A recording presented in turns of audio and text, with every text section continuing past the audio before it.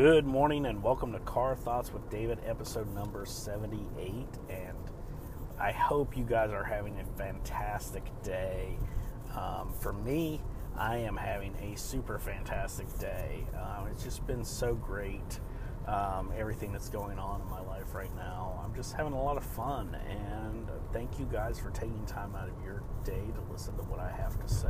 I mean, it just means so much to me to have listeners and followers on this podcast journey that I'm on. And I know I've had some kind of ups and downs and back and forths, and but it's hard because sometimes you wonder, as an entrepreneur, sometimes you wonder if what you're doing is the correct thing.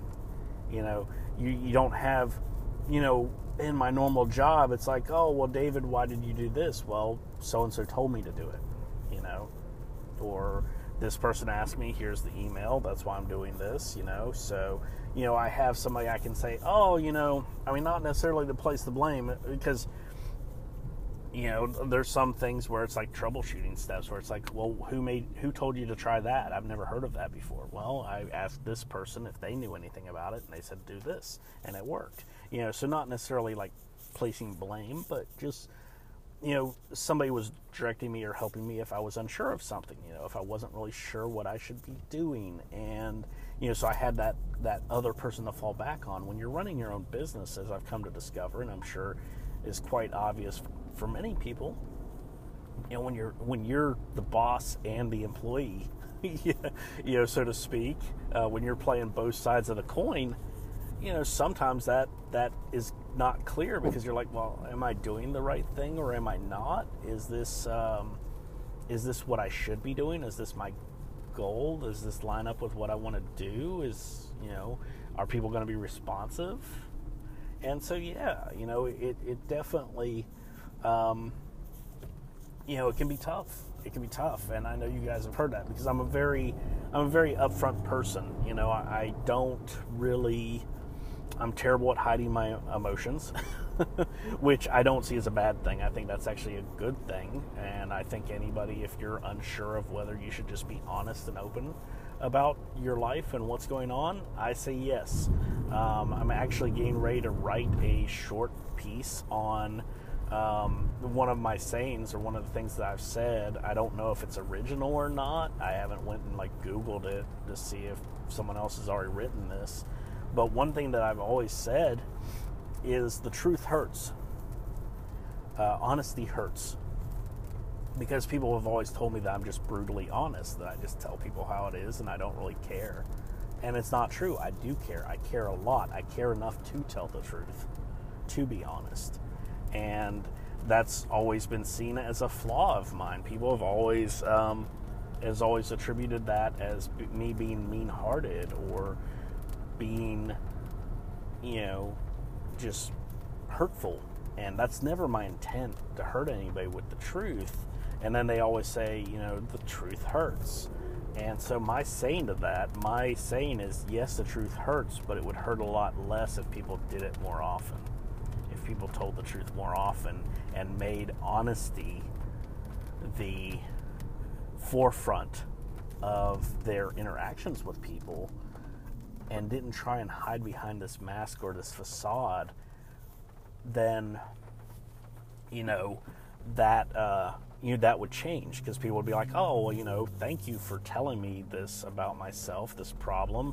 Thank you for telling me there was a stain on my shirt from lunch, or whatever, or I had a booger hanging out of my nose, or, whatever. Be honest in everything. I'm just using those as silly examples, but, I find that people grow more when they're honest about what they're doing, and when people are honest with them and tell them, like, hey, everything was great, but you had this food particulate stuck in your teeth, and just let's re-record that bit, but take care of that first, instead of letting the video go on and being polite, like, oh, the video is great, but so yeah, I mean, I don't even know where I'm going with this or or anything, but it's just I don't know. I've just always felt compelled to say something, it's hard because in my professional life, being that person who says something is not always easy, because it kind of gets you in trouble, and gets you put out of opportunities for advancement, because they're like, well, you're a troublemaker. You see a process and you tell us it's broken, and you point out the flaws and how to fix it, and we're not interested. We just want somebody who's going to do the job. We don't want somebody who's going to try and fix it. And I'm not talking about where I currently work. This has been every job I've ever had almost. It's not specific to one company. Most corporate places I've worked, I've been an outcast because I shared, like, we should change this. This doesn't make sense. And they're looking at me like, who the heck do you think you are? You're a nobody. You're just a minimum wage employee.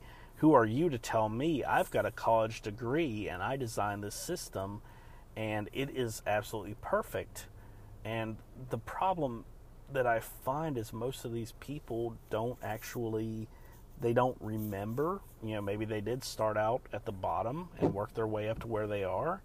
So maybe they don't remember, or they haven't ever worked in that position to know how the flow of business goes at our level. So when they try and get us to implement something that doesn't make sense, because they're not aware of how that process works, And I'm not saying anything against them per se, but I'm just trying to help and educate and be like, okay, well, all of this is good, but we need to change this process a little bit right here, because this will not work in a live environment. It just doesn't work.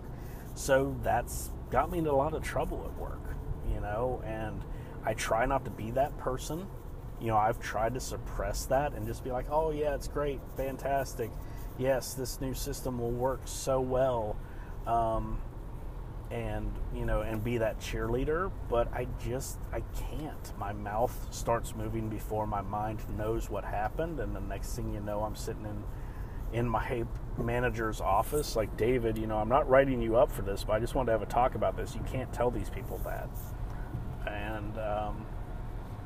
And yeah, so and one story that I will share, just as an example, when Verizon went through their remodel about 10 years or so ago, the stores, they created the check-in process where you would check in. And if any of you have ever bought cell phones, most cell phone stores, they have check-in processes now where you put in your name and then somebody comes and gets you. Instead of just standing there randomly waiting for the next available sales rep to notice you, and he might miss you and go to a person that came in 5 minutes after you. They came up with that system, right?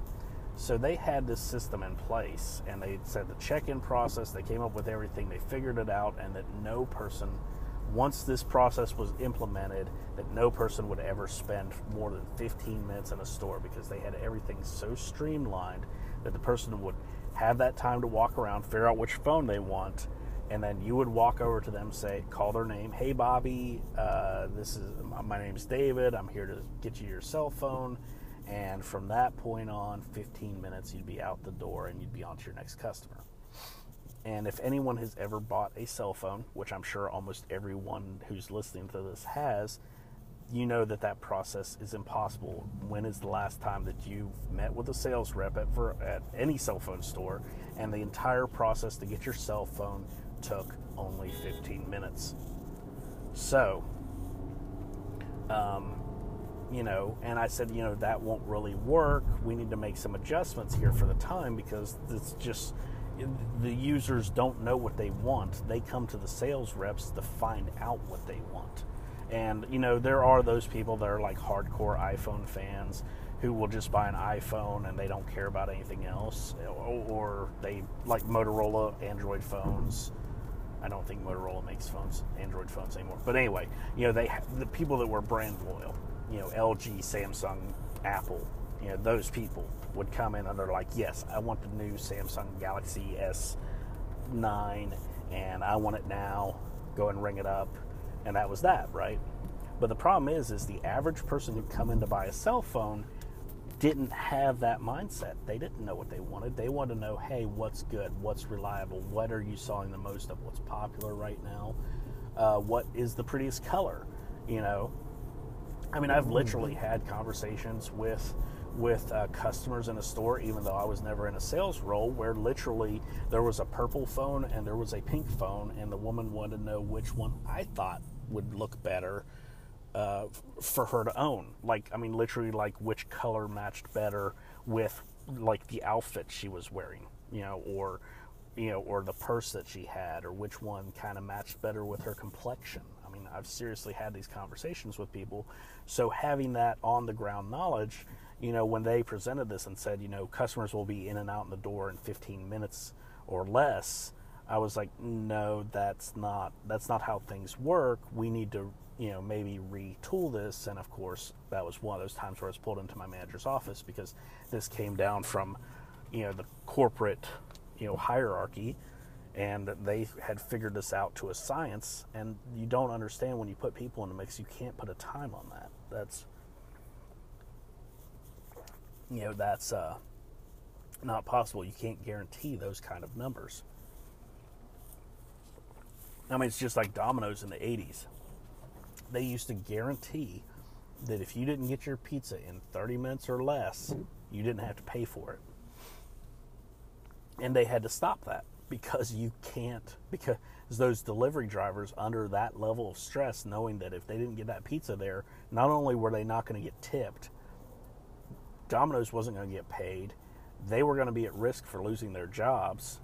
And, you know, so they did whatever they could to get that pizza there in 30 minutes or less, because they knew they would get in trouble and risk their livelihood to, you know, to continue working as a delivery driver if they didn't meet that goal. And a lot of people got in really bad, horrific car accidents as a result. And Domino's had to rethink that and be like, okay, well, we just created an unrealistic goal, and, you know, people are actually getting hurt as a result, like physically hurt.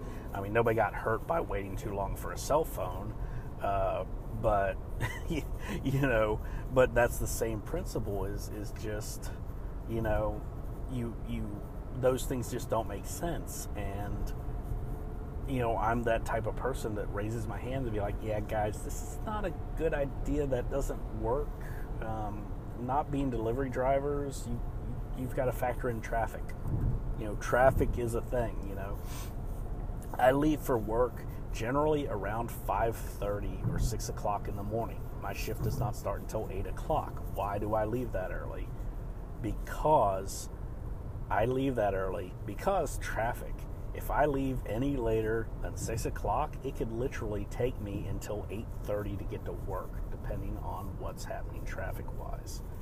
So I have to bolt in extra time. So it's either potentially be late for work, or be rushing and sitting in rush hour traffic and losing my mind sitting in traffic, or I can leave early, spend 20 to 30 minutes in my car, record my podcast in a nice, relaxing environment where I'm not in stop-and-go traffic, and get to work early, and then I can sit down and decompress and, you know, just listen to music or do something fun while I wait for my shift to start.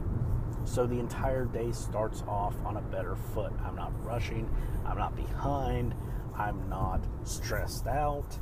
I am relaxed. I am happy. I am, you know, full of energy. And yes, I have to sacrifice some of my time at home, but usually I would wake up, take a shower, and I'd sit around the house and do those same decompressing things, and then jump into really, really terrible rush hour traffic. And people tell me almost every day that I'm crazy for doing that.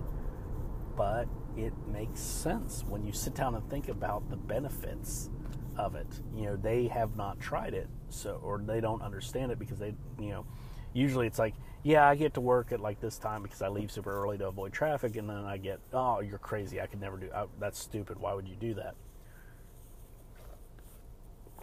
But if I feel if we took the time to sit down and explain it and express the why I do it, I think they would probably join me, you know, in that, because everyone gets to work and they're in a bad mood. Traffic was terrible, got stuck behind a school bus, or got stuck behind there was a wreck on this freeway, and I got stuck, and I had to reroute around it, and it took an extra hour, and, they stress out. And it's like, if you leave earlier, before the rush hour traffic hits, then you don't have to worry about it. So you got a quick drive into work, and okay, well, you're sitting at work. Well, what would you be doing at home? Sitting at home. Okay, maybe you're going to watch the news. Okay, well, pull up your computer and read the news. Reading's a powerful tool.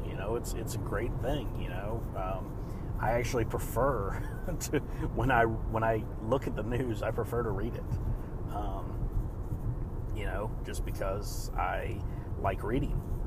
But anyway, so there are alternatives. Plus, most of the news sites have videos or live feeds now, so you can watch the news on your computer. That's an option too. But yeah, so there are those things that are, ways that you can power through and start your day off purposefully on the right foot. And that's what I do. I spend time, doing those things that, make sense to help me avoid stress, And, my wife's asleep. The cats are there. I feed the cats. I pet the cats. And, I go to work, because it's not like I'm going to wake my wife up at the crack of dawn. The last couple of days, she hasn't gotten home. Well, I've went to bed before she got home. There have been times where I've woke up and she's just getting in from work. She's just getting in from work at like 4:30 in the morning. She's got a really crazy work schedule, so I'm not going to wake her up and interrupt her sleep just to say hi. We'll talk and we'll have conversation throughout the day via chat or maybe a phone call, and then we'll see each other on the weekends, stuff like that. So, there's always those things that are, where we spend time together, But yeah, so that's one of the things, and that's why I joined the 5 a.m. challenge, even though I told the guy that, that was hosting it, Willie Morris, I told him that, I am already waking up this early, but I believe in what it stands for and what you're trying to do. And like I said, as far as purposefully starting my day off on the right foot, that's something I really want to start doing. So I looked at the challenge as that, like, to give me that time to decompress, to give me that time to focus on my business and to do things like recording my podcast or doing videos or whatever it may be that I'm doing first thing in the morning, to give me more time into my day to do those things and to focus on doing those things first thing in the morning. So yeah, and that's helped me a lot. I've found a lot of joy and pleasure in doing that. And it's not about the time you wake up. His challenge never was about waking up at 5 a.m. directly. That was just the name that he gave it, because he couldn't call it the 5, 6, 7, 8, 9, whatever time works for you challenge. That'd just be too long. So what it was just taking an hour to an hour and a half earlier than you normally wake up. So if you wake up at noon, because you work a really late shift, wake up at 11 and just take time to meditate, take time to write, take time to, learn a foreign language, whatever it is, take time to do that one thing that you just really don't take time to do because you're just so busy. And yeah, so that was the goal and that was the purpose, and that's why I wanted to be a part of it. So I've kind of went all over the place with this one, but thank you guys so much for listening, and I hope you really enjoyed the show. And with that, I'm going to say, Car Thoughts out. Hey everybody, David here from Car Thoughts with David, and I just wanted to share some information with you. You guys have heard me talk about finding your way, finding your path, and starting your journey. Well, if you have decided that you want to start your own podcast, you might be thinking, well, David, that's great, but what do I do? How do I do this? What works? What doesn't work, right? Well, I wrote a book, because you can go back and find my episodes where I talk about all this stuff and listen to them, and that's all well and good, but sometimes it's easier just to have it in print where you can just see it, right? So I wrote the book called Introduction to Podcasting, Lessons Learned, Lessons Shared. You can pick it up on Amazon on Kindle for 99 cents, less than $1. What? That's crazy, right? Less than $1, you can pick it up on Kindle.